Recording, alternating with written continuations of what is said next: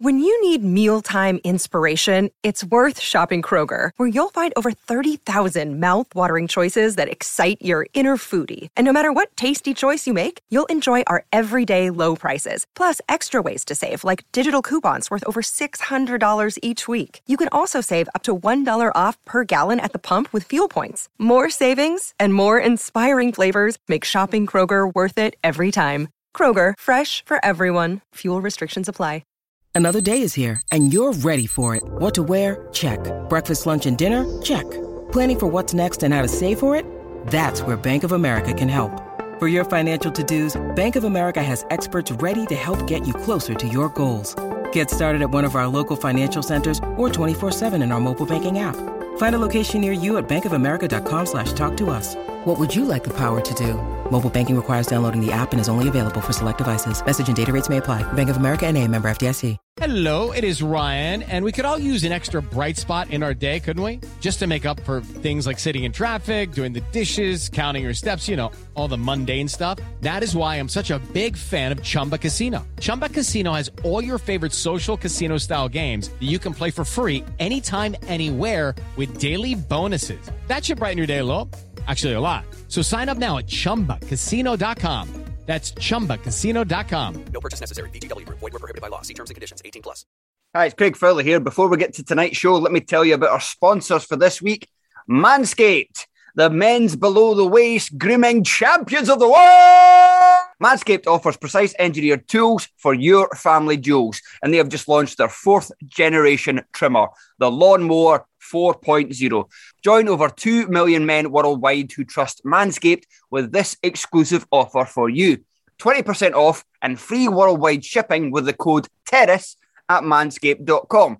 Now, I've been a massive advocate of Manscaped ever since I tried my first razor, as I no longer need to worry about nasty nicks when keeping my pubic region nice and neat. But let me tell you about the latest upgrades. The improved trimmer includes a multifunction on-off switch that can engage your travel lock, means it does start vibrating in your bag. It also gives you the ability to turn the LED spotlight on and off when you need it for a more precise shave. The Lawnmower 4.0 even allows you to customize your trim through additional guard lengths with sizes 1 to 4. And how about wireless charging? The new wireless charging system uses electromagnetic induction, which can help battery length last longer.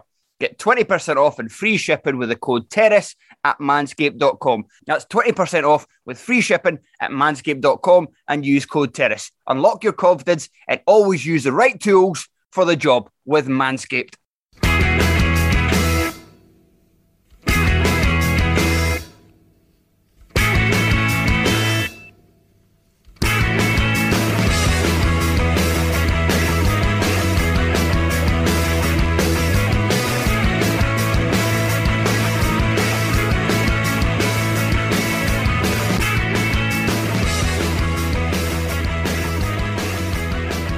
Hello and welcome to Monday's edition of the Terrace Scottish Football Podcast. If you're aware, you'll know my voice. I'm Tony Anderson, and I am fortunate on a very special week to be joined by Tom Watt. Hiya, Tom.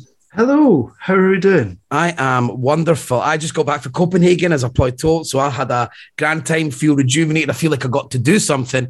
But enough about me. We have a man who is about to get married on Saturday. Congratulations.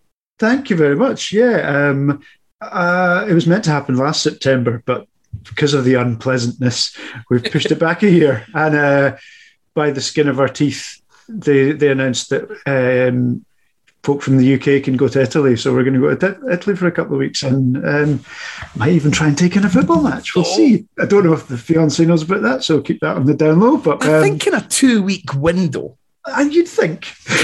you can gather, an hour and a half for the match, the travelling, the bit around it. 4 hours around football? About that. I think that's fair. I mean, the only thing is, so we're the one I kind of earmarked is like Fiorentina are away when we're in Florence, so we can't do that. But Empoli is just like 20 minutes outside of Florence, and Empoli are playing Sampdoria. So my other half was like, okay, show me what's nice in Empoli. And I found a video which was like the best parts of Empoli.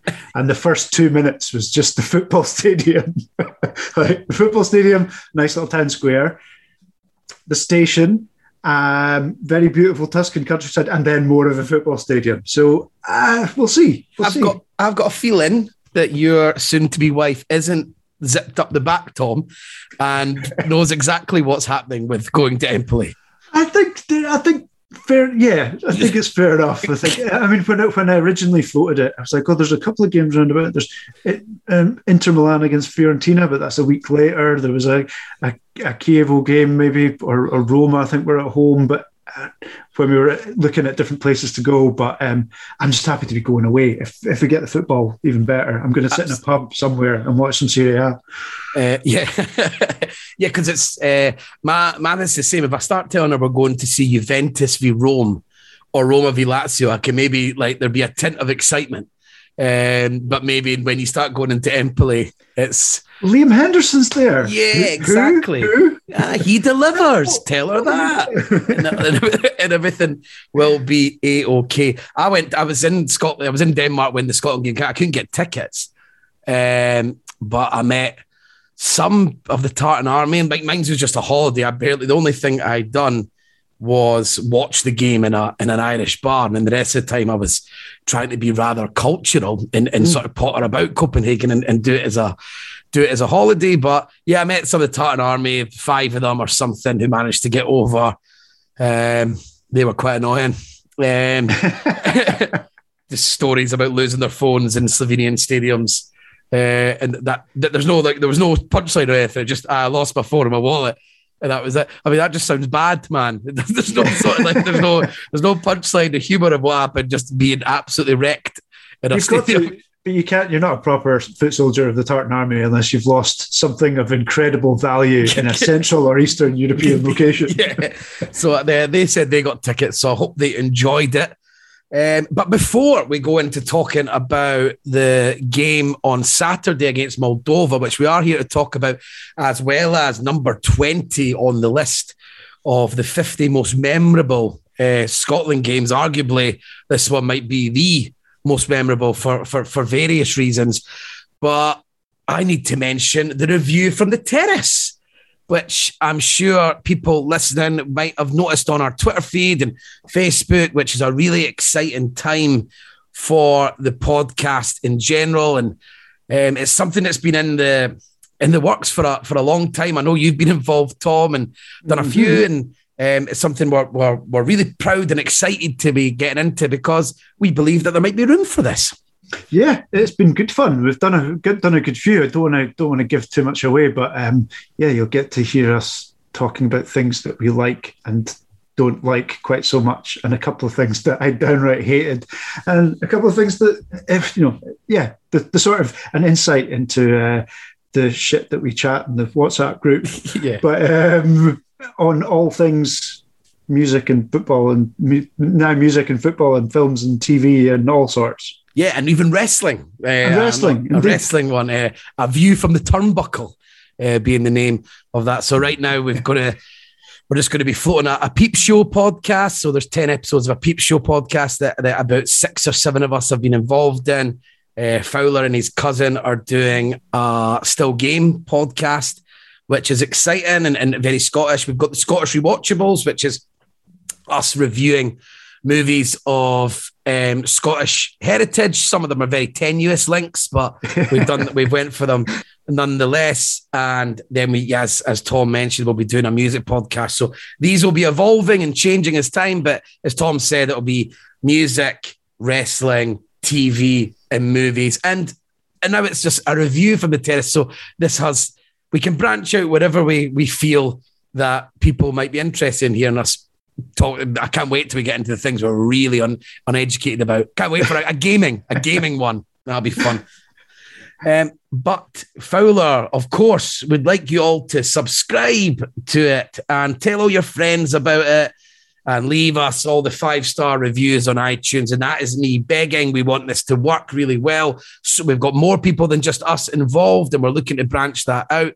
So it's a really exciting time for the podcast. And if it's someone that's been listening to us for a while, like I know some of you will be, we really appreciate your support all these years, and another push, and maybe you might find something else interesting apart from me and Tom talking about St Johnstone's back three or maybe we should maybe mix it up one time and go from St Johnstone to the new film by Darren Aronofsky. But anyway, we are here to talk about Scotland Moldova to start with, which all round, Tom, was a pretty. Let's be frank. It was a dire night, even though we got out with the 3 points. It was grim. It was grim viewing. It was painfully boring. Like we can get the positives out of the way. We won, and there has been a time when a win over Moldova wasn't a given, and Billy Gilmore was really good. Other than that, we were kind of like anything other than a win was completely unacceptable. We were looking for a bit of a performance, a bit of cohesion, something approaching a fuller house at Hampden, and to give them a bit of joy, to play a bit of football, to score a few goals. I mean, it's a Moldovan side that have been absolutely leaking goals right, left and centre, and to just, to turn it on a bit, to show that there was a bit of spark about this team. And there wasn't really an awful lot to get excited about at all. I mean, Lyndon Dykes scores, Scotland go 1-0 up early on, and we were kind of expecting at that. I mean, certainly I was expecting, right, okay, anything less than like a 3-0 win is just not really even par for the course. And there were just too many on the night that didn't click, that couldn't find anything above a second gear, with a couple of notable exceptions. And yeah, we won. Yeah, we move on to the game midweek against Austria, which is at the very least a must not lose game. Probably, I would like to think that given the way that they're playing at the moment, we hope for a little bit more than that. Well, for the jugular, really. Well, I mean, if Israel are putting 5 past them, and if history over the last 3 years has shown that we are nothing if not as good as Israel, repeatedly as good as Israel, then you would hope that we would go for the jugular and we would take a fairly significant step towards at least finishing second. But Saturday was, I don't want to get too caught up in it because we won, and yeah, we got 3 points, but there was so little to get excited about.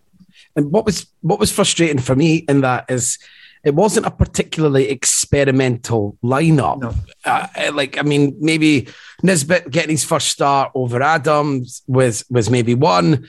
Patterson coming in, although, I mean, what most people, if they don't want him to be the starting guy, he's on the brink of becoming that guy regardless. The back three was pretty much the back three that we're expecting going forward. And then McGinn was back, and Gilmore was in the team. So we're really kicking about that being our best team.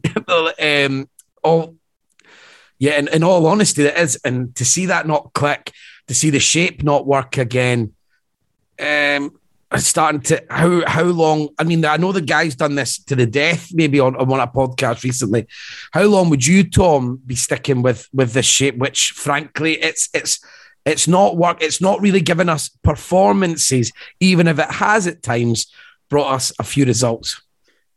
I think it's tricky because I think there is more to it than just the shape. I think there were flickers of the shape working really well. I think when we had, I can't even remember which game it was, but when we had Dykes and Forrest with McGinn pushed up quite close as the sort of front three, if you will, mm-hmm.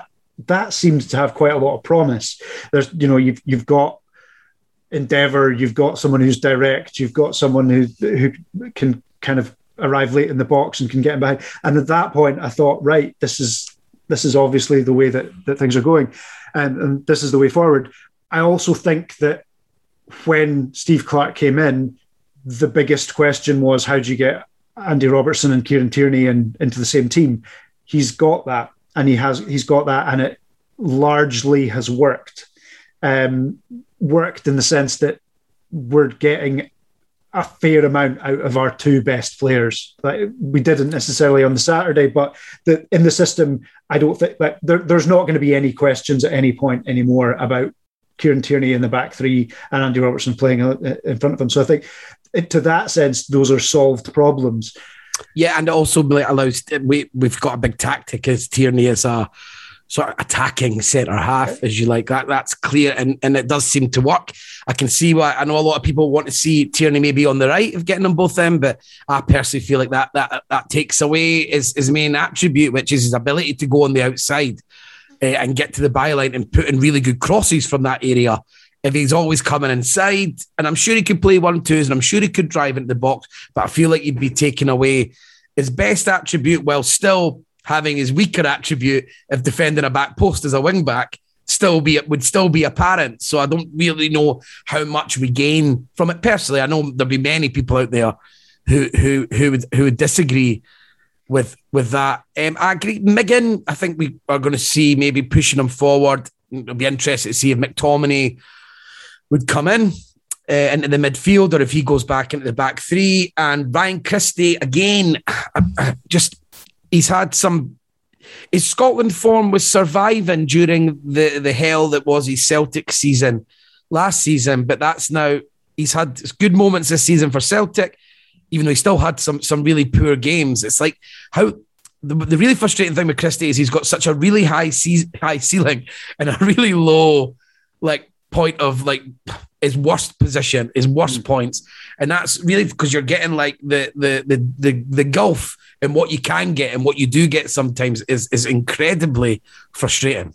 I think so, and I think personally more than the system, more than the formation, and I don't know if this is something that Steve Clarke can address, has to address, is in any way responsible for, but all too often for Scotland, good players who we know have been playing well or have had a good run, at least for Scotland, just haven't turned up in key games. Mm-hmm. And, for 18 months, John McGinn was kind of, everything was running through him and everything good that we did was going through him.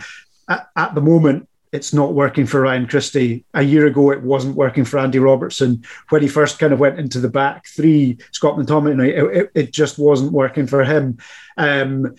There's other examples. I don't think it worked for Nisbet at the weekend either. And I think maybe we need to look a little bit more at the players who are, like, international football is not just about building a squad. Sometimes it's just about who's hot at the moment. So maybe, Christie has not had a good run of form for a good wee while. Maybe we should have given Turnbull more more minutes, because he has started the season incredibly well. Maybe we need to, McTominay not being available at the moment, but maybe we need to mix the midfield up, push McGinn forward. Where he was at his best previously. Yeah, exactly. And you get the few times that I didn't think he had a particularly bad game. I just don't think he was able to impact the game the way that he would have a year ago. And the few times that you saw, right, that's what he's doing best, was when he was breaking from midfield. Like saying the Moldovans couldn't get the ball off, and they were incredibly poor. And even when they upped the pace a little bit in the second half, there weren't really a huge threat. But the few times that John McGinn got on the ball and was able to sort of break from the halfway line into their half showed where I think he's been most effective for Scotland. So, personally speaking, I don't think the problem necessarily is the formation. I think that there's just too many. Callum McGregor, another one, who just for one reason or another haven't turned up. And if 3 or 4 of them don't turn up in any one match, especially in a game when you just need somebody to raise the tempo a little bit, you're going to get games like this when Moldova looked relatively happy with a 1-0. Mm-hmm. We were all, right, we've won this game, let's get on. And there is a little bit of that, but you need somebody to go, right, I'm going to take charge of this. I think you've made a really good point about never being able to get anyone on form at the same time. so like, as you said, Robertson a year ago struggled, but then towards the Euros and in the Euros, he was pretty good. And he had some really good performances. As you mentioned, McGinn, towards last year, Christie had a really good period, and then he comes off at the same time. And then Callum McGregor, as I said, is another really good example. The only person that seems to have just come in and just been good right away with no mucking around is Billy Gilmour. And he's a pleasure to watch. In terms of pure talent, he's just as good as we've produced in a long time, I think. And he just doesn't look like a Scottish football player in his style at all. And it's exciting that maybe we've got guys, maybe like it's maybe not as good as him, but maybe more in the style of that real comfort on the ball, not just good on the ball like McGinn or McGregor, but actually like real top notch, can play short, can play long, can dictate a tempo. Because Gilmour's the kind of guy that can help us go away from home in games against maybe not the very best to win, although he proved that against England during the Euros, but against those teams like Austria, the teams that you want to compete with, but it's still really hard to go away and for us to win. Suddenly with a guy like Gilmour, he gives you a chink of light where, well, maybe you could, because we could just keep giving the ball to him, playing off him. Similar, and I mean, if you bring Ryan Jack back in, I mean, some people might not like me saying this because I'm talking about Rangers, but I start seeing that maybe you could get a vibe like what Rangers have in Europe when it's Jack, Kamara and Davis, and they go away from home in Europe and suddenly they're able to compete really well in tougher grounds, because really the possession starts to get to like 50-50, even goes more towards you.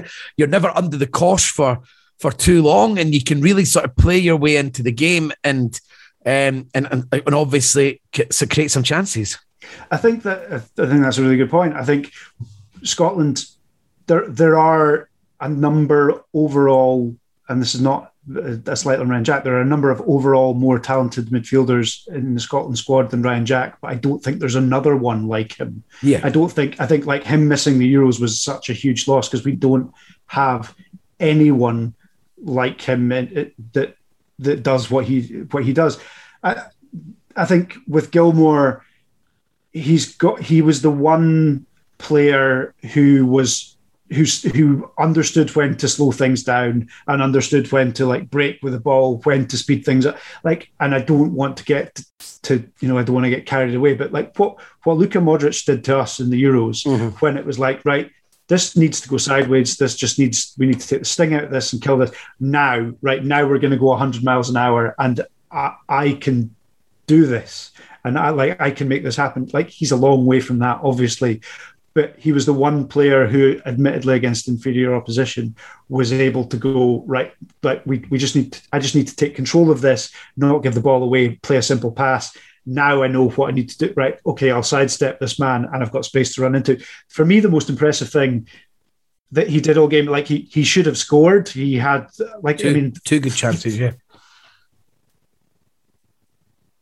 Yeah, I mean, the one in particular which it was all his own endeavour, so fair enough, but just a bit of a cooler head, or maybe letting the ball come across him and hit it with the outside of your foot to the opposite post.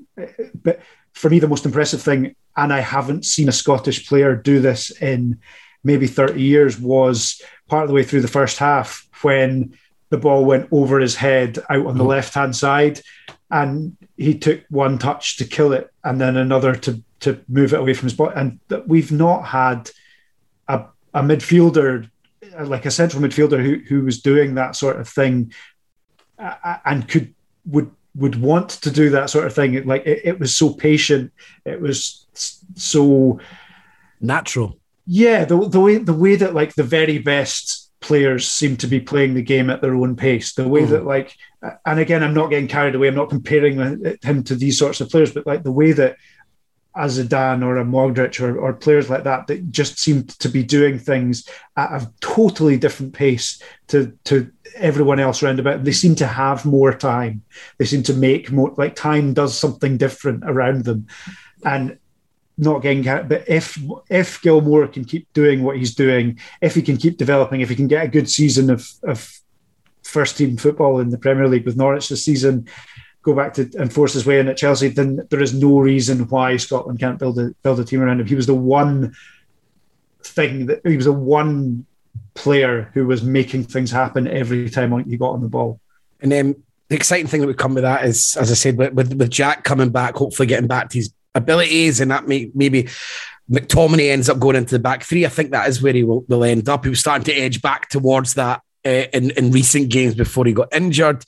And then McGinn can push into that attacking midfield role. And then you've got the debate about whether you play sort of Christie, Dykes or Adams, and maybe one of your quicker players like Fraser or Foster Fraser or Forrest in like a front three, or you go natural front two with Dykes and Adams, and it starts to, the parts start to make a bit more sense, maybe. And like that midfield, Gilmore and Jack sounds like the sensible midfield that we need in there. That maybe Gilmore and McGregor, but again, we've discussed it. McGregor, not every game. I'm not saying he's shit in every game. I mean, he had some great games recently, and in Serbia especially, and during the Euros, he had some decent games. But we can't ignore the mountain of bad games he's had as well. But before criticising, I thought before we move on and stuff, we need to talk about maybe the other two players who sort of been very, very new on the scene, Patterson and Nisbet, who they did, despite Nisbet not really, he didn't look like he was in tune with the rest of the team. And that's something that I'm happy to wait and see, because it is a tough one. I mean, we're asking Nisbet to move up a level almost every single season the last 3 years. So I am happy to sort of bide my time on that, even though I'm still not sure he is quite good enough to be up front for Scotland, but in terms of in tune. But he did show two major signs of quality. He created sort of Scotland's two best opportunities, the one that led to the first goal, which was sort of great from Patterson. You see everything you want from Patterson, driving, playing a 1-2, having the freedom to go into the box and without. And then sort of hitting a clever shot early from the pass in Nisbet. And then obviously Dykes falling in and scoring. I don't know, is there anything you'd like to say about those guys? Yeah, I mean, I was impressed with Patterson largely. I think he had especially in the first half, I think he had a couple of little defensive lapses in the second half. But I think going forward, I think he did enough that if everybody's fit, he will be Scotland's first choice right back for the foreseeable. For the foreseeable.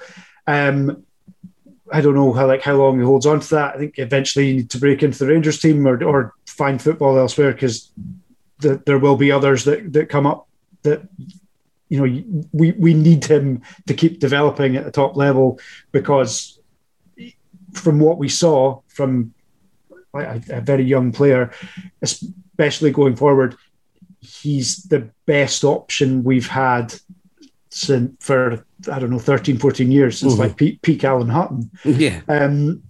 So yeah, I think there's an awful lot of promise there. Nisbet probably has a bit more wiggle room, because the one area we still don't have a huge amount of quality is in the forward areas, I think. Yeah, so he will get time. He will get time in that squad. He will get time, and he will get the possibility to more training time on the pitch, like more. He will be in and around more squads, because there aren't a huge amount of other Scottish strikers. There aren't a huge amount of other Scottish strikers who are within a sniff of the Scotland squad at the moment. I think my kind of summary with the whole thing is, a couple of years ago, the frustration was we just don't have enough good players. The frustration with Saturday is we have a lot of very good players, even missing the bunch that we had through injury. Mm-hmm. That is still a very good squad with players playing at a very high level. We need them to start clicking. We need to be doing more to get the most out of what's a pretty talented group. Mm-hmm. And that's what makes it a bit strange one about Clark getting the new contract. It's not that I personally would have done it, but I just didn't see the rush. Give him.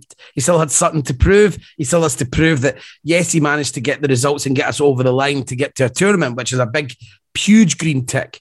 But getting us playing a style and a consistent sort of shape where we all know exactly what's going to happen when we watch a Scotland team. He's not achieved that yet, and that's what deserved a new contract, in my opinion. That's what that would, if he'd got us firing and us looking sort of like, you know exactly what you're going to get when Scotland train, and we're not going to take a tanking off anyone. We're really going to be able to go toe to toe and go to Denmark, for example. And I'm not saying win, but you're not sitting there basically just feeding for your life. You're going there thinking, if we catch them on a slight off day, then we've got the ability and the cohesion to take advantage. Something that's been a big part of the game is we seem to see Robertson turn up in the box and around the box quite a lot, and Patterson. So those wing backs get involved very heavily. And I just wanted to talk about the frustrating thing I have when Andy Robertson, we seem to get Andy Robertson into better attacking positions shooting wise than maybe any other player on the pitch. and he can't fucking do it, man. And it's always the same error of not getting his knee over the ball and drilling it. And even when he hits it on target, he hits it high towards the bar of the goalkeeper's throat, or it goes miles over the bar. And that's really starting to annoy me because, as I said, the way our shape and everything works is he's the guy that's getting in there. It is frustrating. I think there's two sides to that. One of them is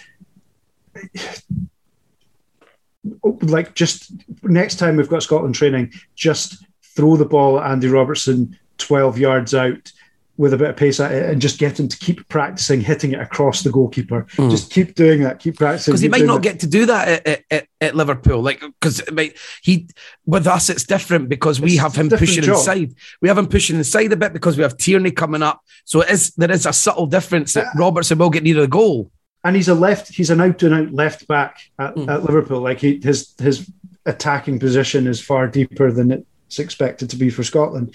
The other thing, though, is if it's Andy Robertson who keeps arriving late and it's Andy Robertson that's getting on to the end of things, you have far bigger problems than Andy Robertson's finishing. Like, we should not be reliant on one of our wing backs getting on the end of things when there are nominally two, certainly, well, there are two strikers on the pitch plus Ryan Christie, and I don't think you can ever class Ryan Christie as a central midfielder.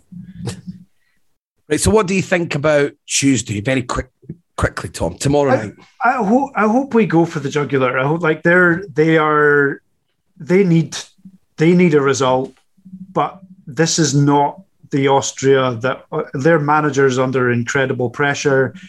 They've got a couple of injuries. I wouldn't imagine they're going to be as bad as apparently they were against Israel, but I would hope that we're not just camp it, play for a point. We can't line up as openly as we did against Moldova. We do have a couple of injuries, which probably, a couple of players that pulled out, which will mean that we have to shuffle things around a little bit. But this is not the Austria that we thought we had when the group was drawn. At the moment, treat it like showdown. When the group was drawn, when you get any group, if you can hit 20 points, then you are in with a very good chance. If we beat Austria, we should be on course, barring some sort of fuck up that only Scotland tended to do, to at least hit 20, 21 points. And you know what? If you hit 21 points and you don't finish second, fine. The gods are against you. But a draw tomorrow, when we're probably, even if everything goes our way, we'd still be looking to get something from Denmark in the last game, which I'd rather not be in that position. Whereas very quickly, and you've got total recency bias with international football, very quickly, if we get a result tomorrow, we'll get a result against Austria, then this international triple header has suddenly got a very, very different spin on it. Yeah. I mean, things can change overnight. Us bitching and moaning and here on a Monday evening, and then the guys on Wednesday or Thursday sort of celebrating a sort of one massively important result, and that's what can maybe kick a team into gear and maybe find that identity that I talk about that we are searching for. But let's go all the way back, Tom, to the 10th of September 1985, where David Bowie and Mick Jagger had a number one single with Dancing in the Street.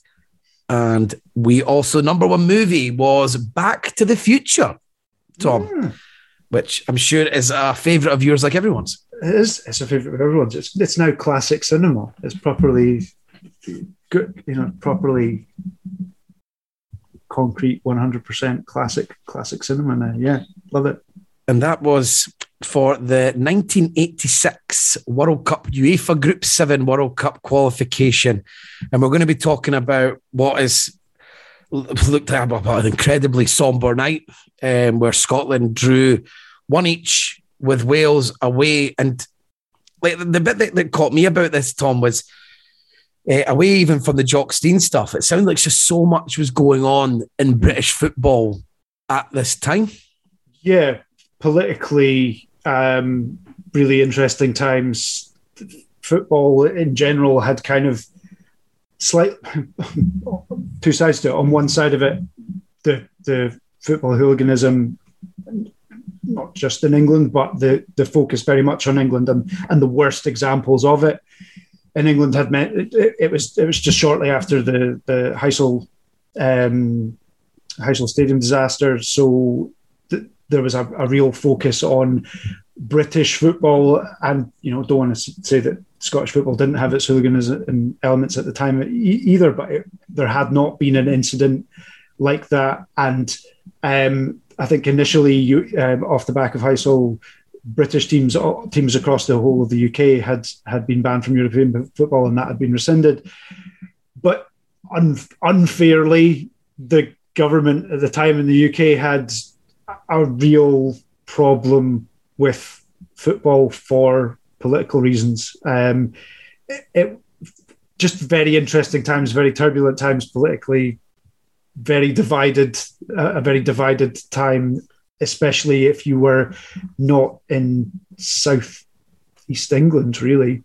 It seemed, one of the last things Jock Stein done was sort of argue back against Margaret Thatcher, because he felt that British football fans, there was going to be a crackdown on them, and he could sort of tell what was coming, and he sort of tried to use his stature, which was obviously huge at the time, to argue against it. And in terms of the Welsh FA, it looked a really tough time for them. Like, we'd scrapped the home internationals, so the Welsh FA were in a really poor financial state. They'd desperately got Cardiff to be chosen as a venue, and then Alan Evans said it was literally life or death. It had to be at the Cardiff Arms Park, and a 62,500 crowd would ensure profits of over $500,000, but they got bumped off from that in the end, which by the Welsh Rugby Union, they didn't want to host a football event after what had happened in Heysel. And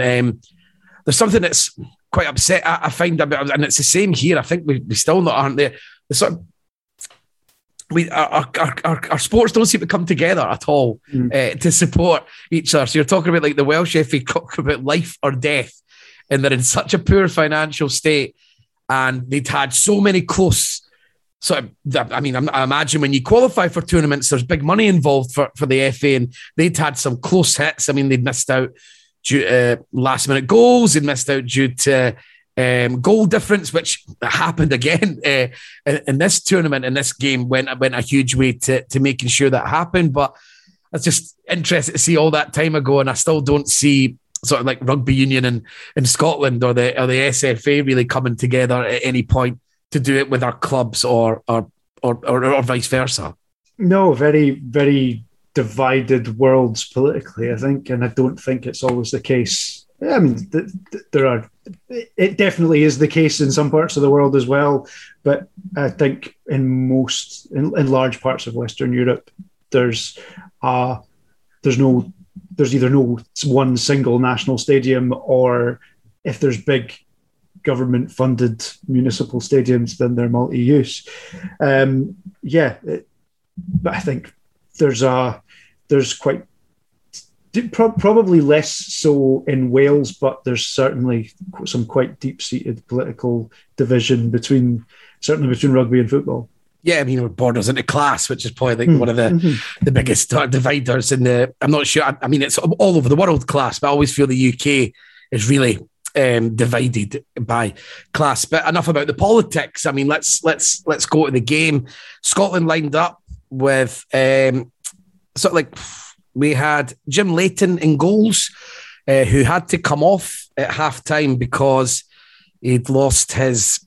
He sort of couldn't. He was dropping crosses, and it turned out that he'd lost one of his contact lenses, and it was the really funny story that no one really knew about that, and Jock Stein certainly didn't. And so Jim Leighton was possibly the last man to ever feel the true wrath of Jock Stein on the day, because apparently he absolutely lost the plot at halftime at Jim Leighton.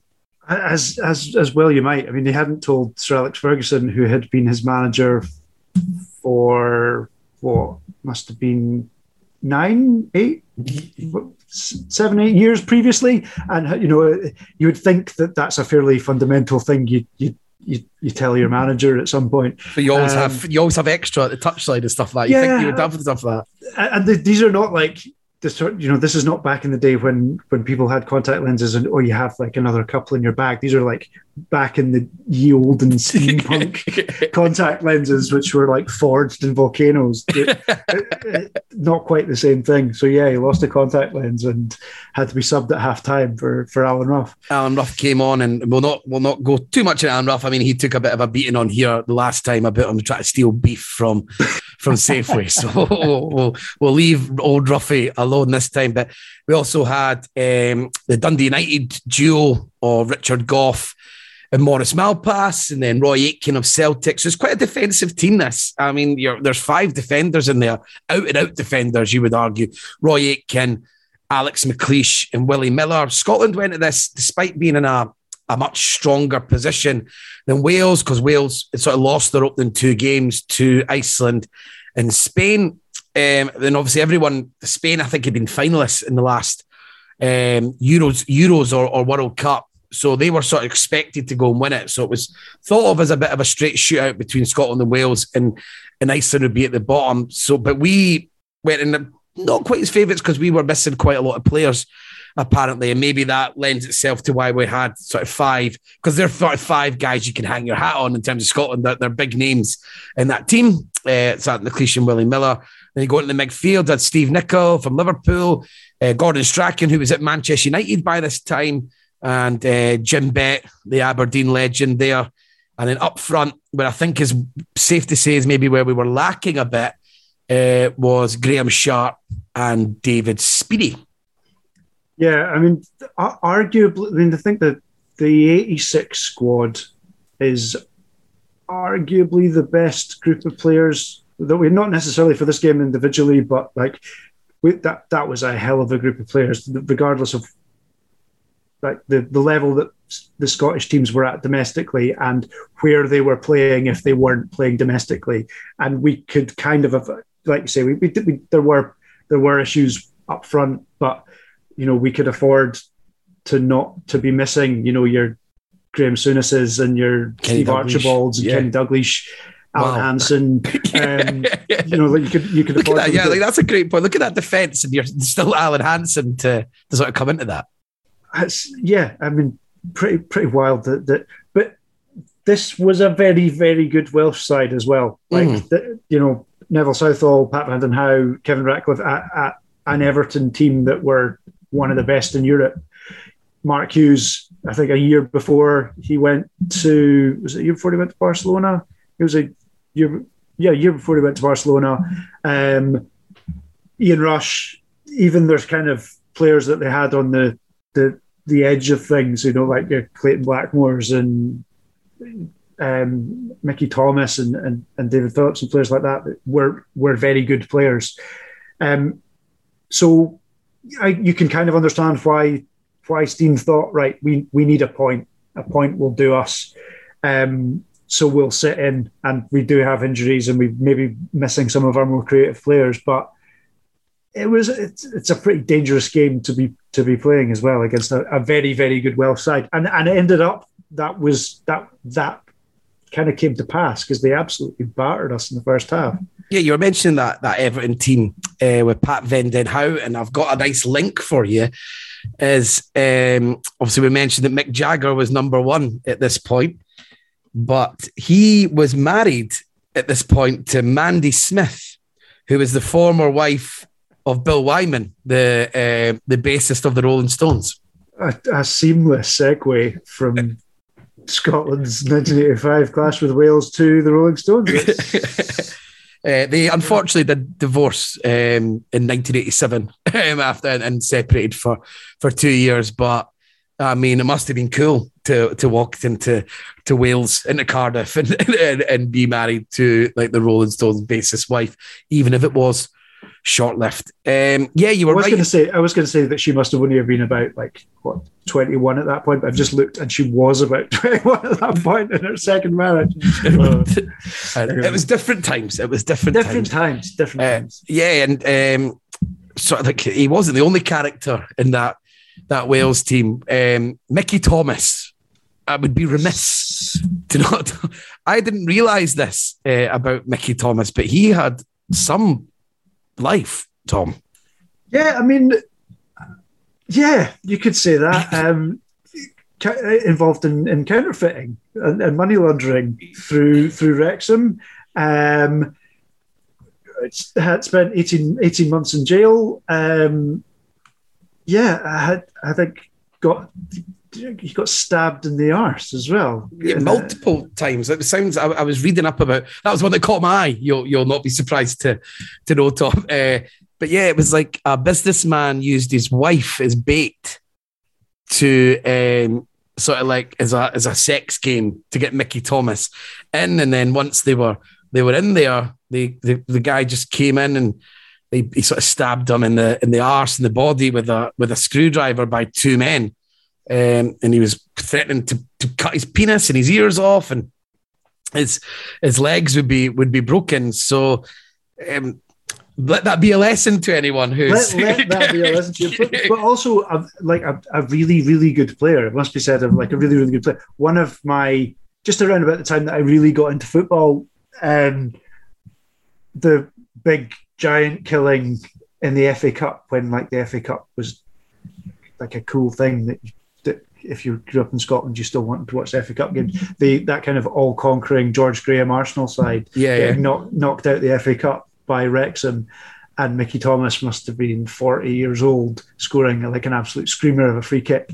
And I used to buy Shoot magazine in whatever that was, 92 maybe, 93, and they had like a double gatefold centre poster of Mickey Thomas's free kick against the Arsenal game, which my brother had on his bedroom wall. Was he the same one that scored the last minute goal that won Arsenal the league, or was it Liverpool the league? That was Michael Thomas. That was Is that different? Yeah. Yeah, so I think it was. But it was that team, that Arsenal team, that needed to go to Liverpool and won 2-0, and then the next season, I think it's the next season, the last season. So I think it was the last season of the old First Division, and when the FA Cup was on.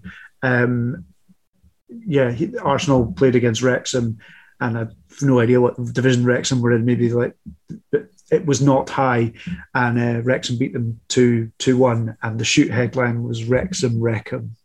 Oh, but then unfortunately he ran into Jeffrey Dean's 30-year-old wife Erica.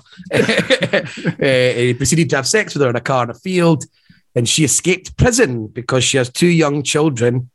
And is expecting another, and she was pressurised by her husband in the plot, and she ended up just doing 180 hours community service. And he got stabbed up the arse. And he got stabbed, and then Edward, and the judge told her that her conduct was shameful. I think she got off relatively lightly there, but I mean, I can imagine it's not too much of a reach to imagine the husband, businessman, being the one driving this, and her probably being threatened herself. I mean, I wouldn't want to speculate, but I think you're not. I mean, that's an entirely feasible version of it. Right. So let's sort of get. But I mean, another character I really wanted to talk about, Tom, was Neville Southall. Big Nev. I mean, he's a dreamboat, really, isn't he? What a wonderful wonderful man. It's like sort of just like totally shits on how people of his age are considered. Yeah, I mean, his Twitter is just, it's fascinating. Like he's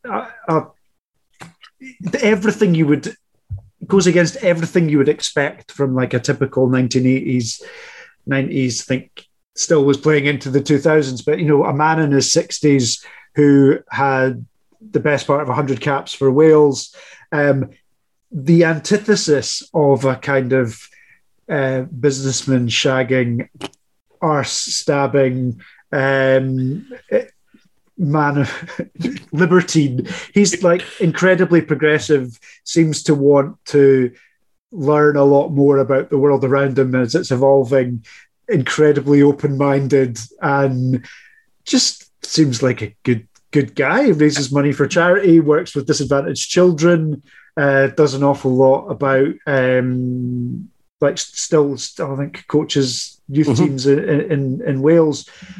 And I mean, like an unbelievably good goalkeeper. Let's not forget that. Yeah, let's not forget that. Like in his time, just an unbelievably good goalkeeper for who I think I'm right in saying played in four different decades at a very high level. Does a lot for charity, does a lot for progressive causes, does a lot for LGBT community. Just not. If you were to paint a portrait, to build a character of a footballer of that era, Neville Southall is the absolute opposite of that. Teetotaler, level-headed, forward-thinking philanthropist. Accepts that he's wrong and he doesn't know everything, and he's happy just to be. Because I love the idea that he doesn't.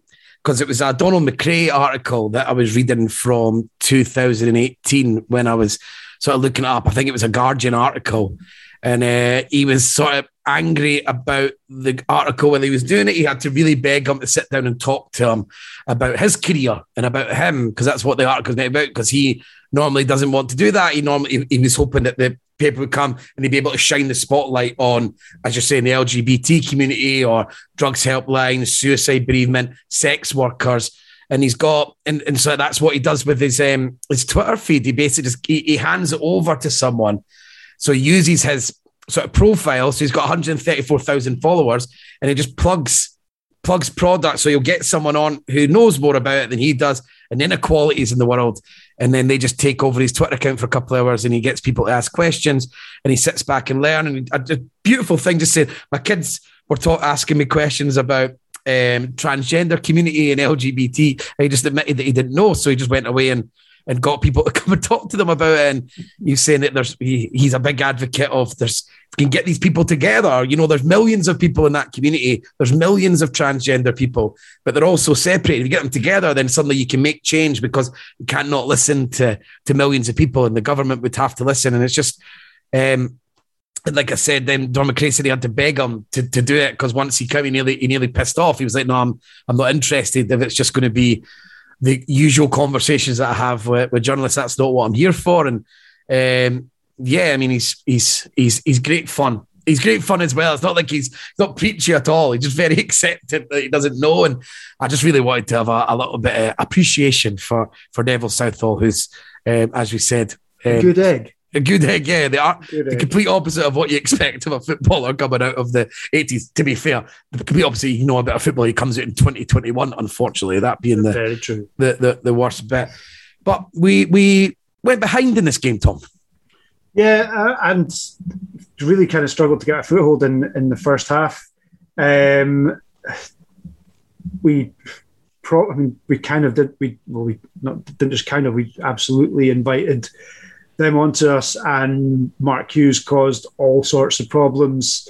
Ian Rush scored for Wales. They had a couple of... No, it was Mark Hughes, did it not? Oh, sorry, was Mark Hughes? Yeah, he scored his 6th goal in 10 games for Wales, and it was quite cool seeing him, because we all got to see him. You're slightly older than me, so you might... But I remember him sort of when he was coming more towards the end. I was scared, but he was still fucking brilliant when I was growing up. He's like the sort of the greatest volleyer of a ball I've possibly ever seen. And he was so aggressive, but to see him like that, he must have been such a handful back then. like just a constant pest and like quite dirty as well. But like, and the sort of player that if he was on your side, you'd just love him because he was just a constant pest, moved around a lot. Like, an unbelievable volleyer of the ball, really good at diving headers as well. Like just anticipated where the ball was going to drop. Like very, very few I've ever seen. Yeah, quite right. So he scored, but he was constantly causing problems. Wales had chances. Ian Rush probably should have scored. Jim Leighton had a couple of good saves from Mark Hughes, who probably should have scored again. And we were pretty lucky to only be one behind at halftime. And then, as I said, Alan Rough came on. We went in the second half, and then the big moment for us, really, if you look at it, is Gordon Strachan was taken off, and Rangers hero Davy Cooper was popped on the pitch. And then, safe to say, we got a dodgy penalty, Tom. We got a dodgy penalty. I mean, we probably should have had a penalty. We probably should have had a penalty slightly earlier on. David Speedie was fouled in the box, and that looked quite like a penalty. But it's safe to say that we got a soft penalty, that, allegedly David Phillips handled the ball. I don't think even the harshest of VAR referrals would suggest there was anything intentional in it or any making. But it doesn't even hit him. I don't know. Enjoyed the commentary at that bit because it's clearly a Welsh guy saying how harsh it is, and then a Scottish guy comes in. I'm not sure who they are. Comes in. But it definitely hits his arm. Definitely. I mean, in fairness, it definitely does hit a part of his arm. We will say that, but we'll take it. We'll take it. And you get the feeling that we maybe needed it in that game. We needed a break in that game, and then Davy Cooper got the goal, and Southall probably should have saved it, I would argue. When you get the replay behind the goals, he gets down more than early enough. He should actually probably save it quite comfortably. Yeah, he was either unlucky or just didn't have enough conviction of what he was doing with it. But that must happen a fair bit as a goalie, because you maybe lie on the other foot and then you go for it and then you're not sure.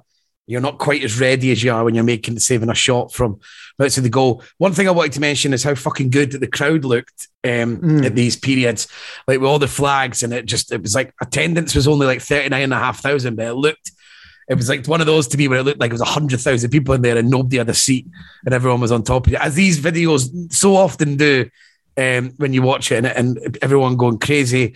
And it was a huge result for Scotland at the end, and it was sort of near enough creeping towards securing our place at the World Cup at Wales' expense. And then unfortunately, Jock Stein had collapsed after the game, and it was found out that he'd been quite unwell, or people thought he'd looked unwell, but being Jock Stein probably didn't want to let anyone know and just knew he had a job to be doing. Yeah, there had been kind of signs in the build-up, and Alex Ferguson had mentioned that he thought he looked like pale and sweaty and that things weren't right. It must be incredibly difficult. Like, I mean, it must be difficult at, walking down the street, seeing someone who doesn't look well, but noticing somebody not looking well when you're in an incredibly stressful environment, when, you need to hang on to when you care about it as much as Jock Stein obviously did. It's very easy to say, why didn't anybody say what's up?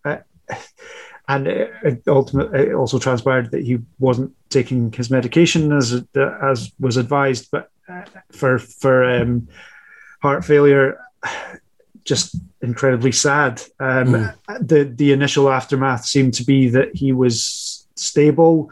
He'd been kind of taken down the tunnel, and the doctors and the SFA staff had kind of tended to him immediately, and he seemed to be stable. But after he apparently seemed to be in a comfortable position, he was pronounced dead half an hour after the final whistle, and it just so that from the highs of qualifying to one of the darkest days in Scottish football ever. So it just seems so bizarre because when you actually see him getting carried off and he's got his eyes open. So you think he's all right. And if you don't know that he's unwell or anything, it actually looks like, see if it's nothing to do with health, it looks like the most iconic photo video of all time of him being carried away by 4 policemen. If you don't know that he's unwell, like at first glance, you would think he's done something really naughty. Yeah.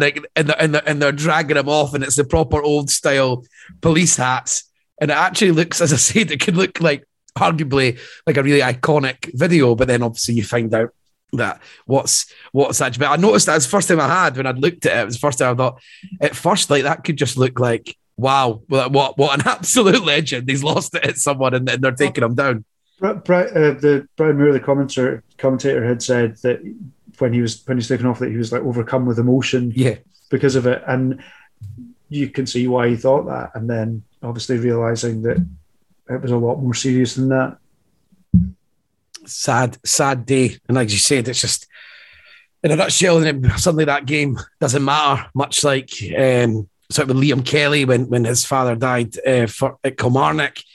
Just puts everything in perspective, and I don't really think there's anything else to say really about it. And on that sad, somber note, I think we'll call it a night there. We're going to be moving over to Patreon to do a new series that we think we came up with off the top of our heads today when we were looking for content. Let's be deadly serious. Let's be honest. It's going to be called Big Match Memories, which keeps it as broad as we like.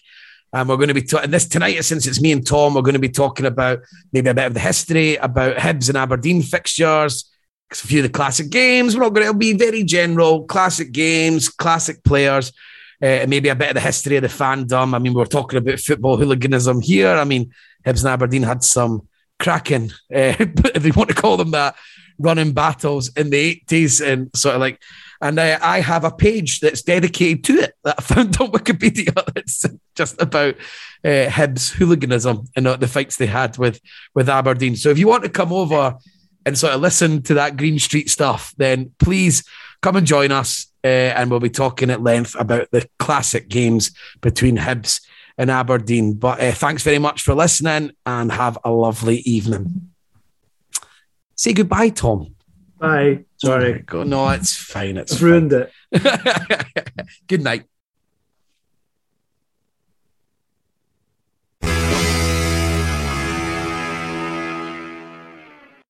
Sports Social Podcast Network. With Lucky Land Slots, you can get lucky just about anywhere. Dearly beloved, we are gathered here today to... Has anyone seen the bride and groom? Sorry, we're here. We were getting lucky in the limo and we lost track of time. No, Lucky Land Casino, with cash prizes that add up quicker than a guest registry. In that case, I pronounce you lucky. Play for free at LuckyLandSlots.com. Daily bonuses are waiting. No purchase necessary. Void where prohibited by law. 18+. Terms and conditions apply. See website for details.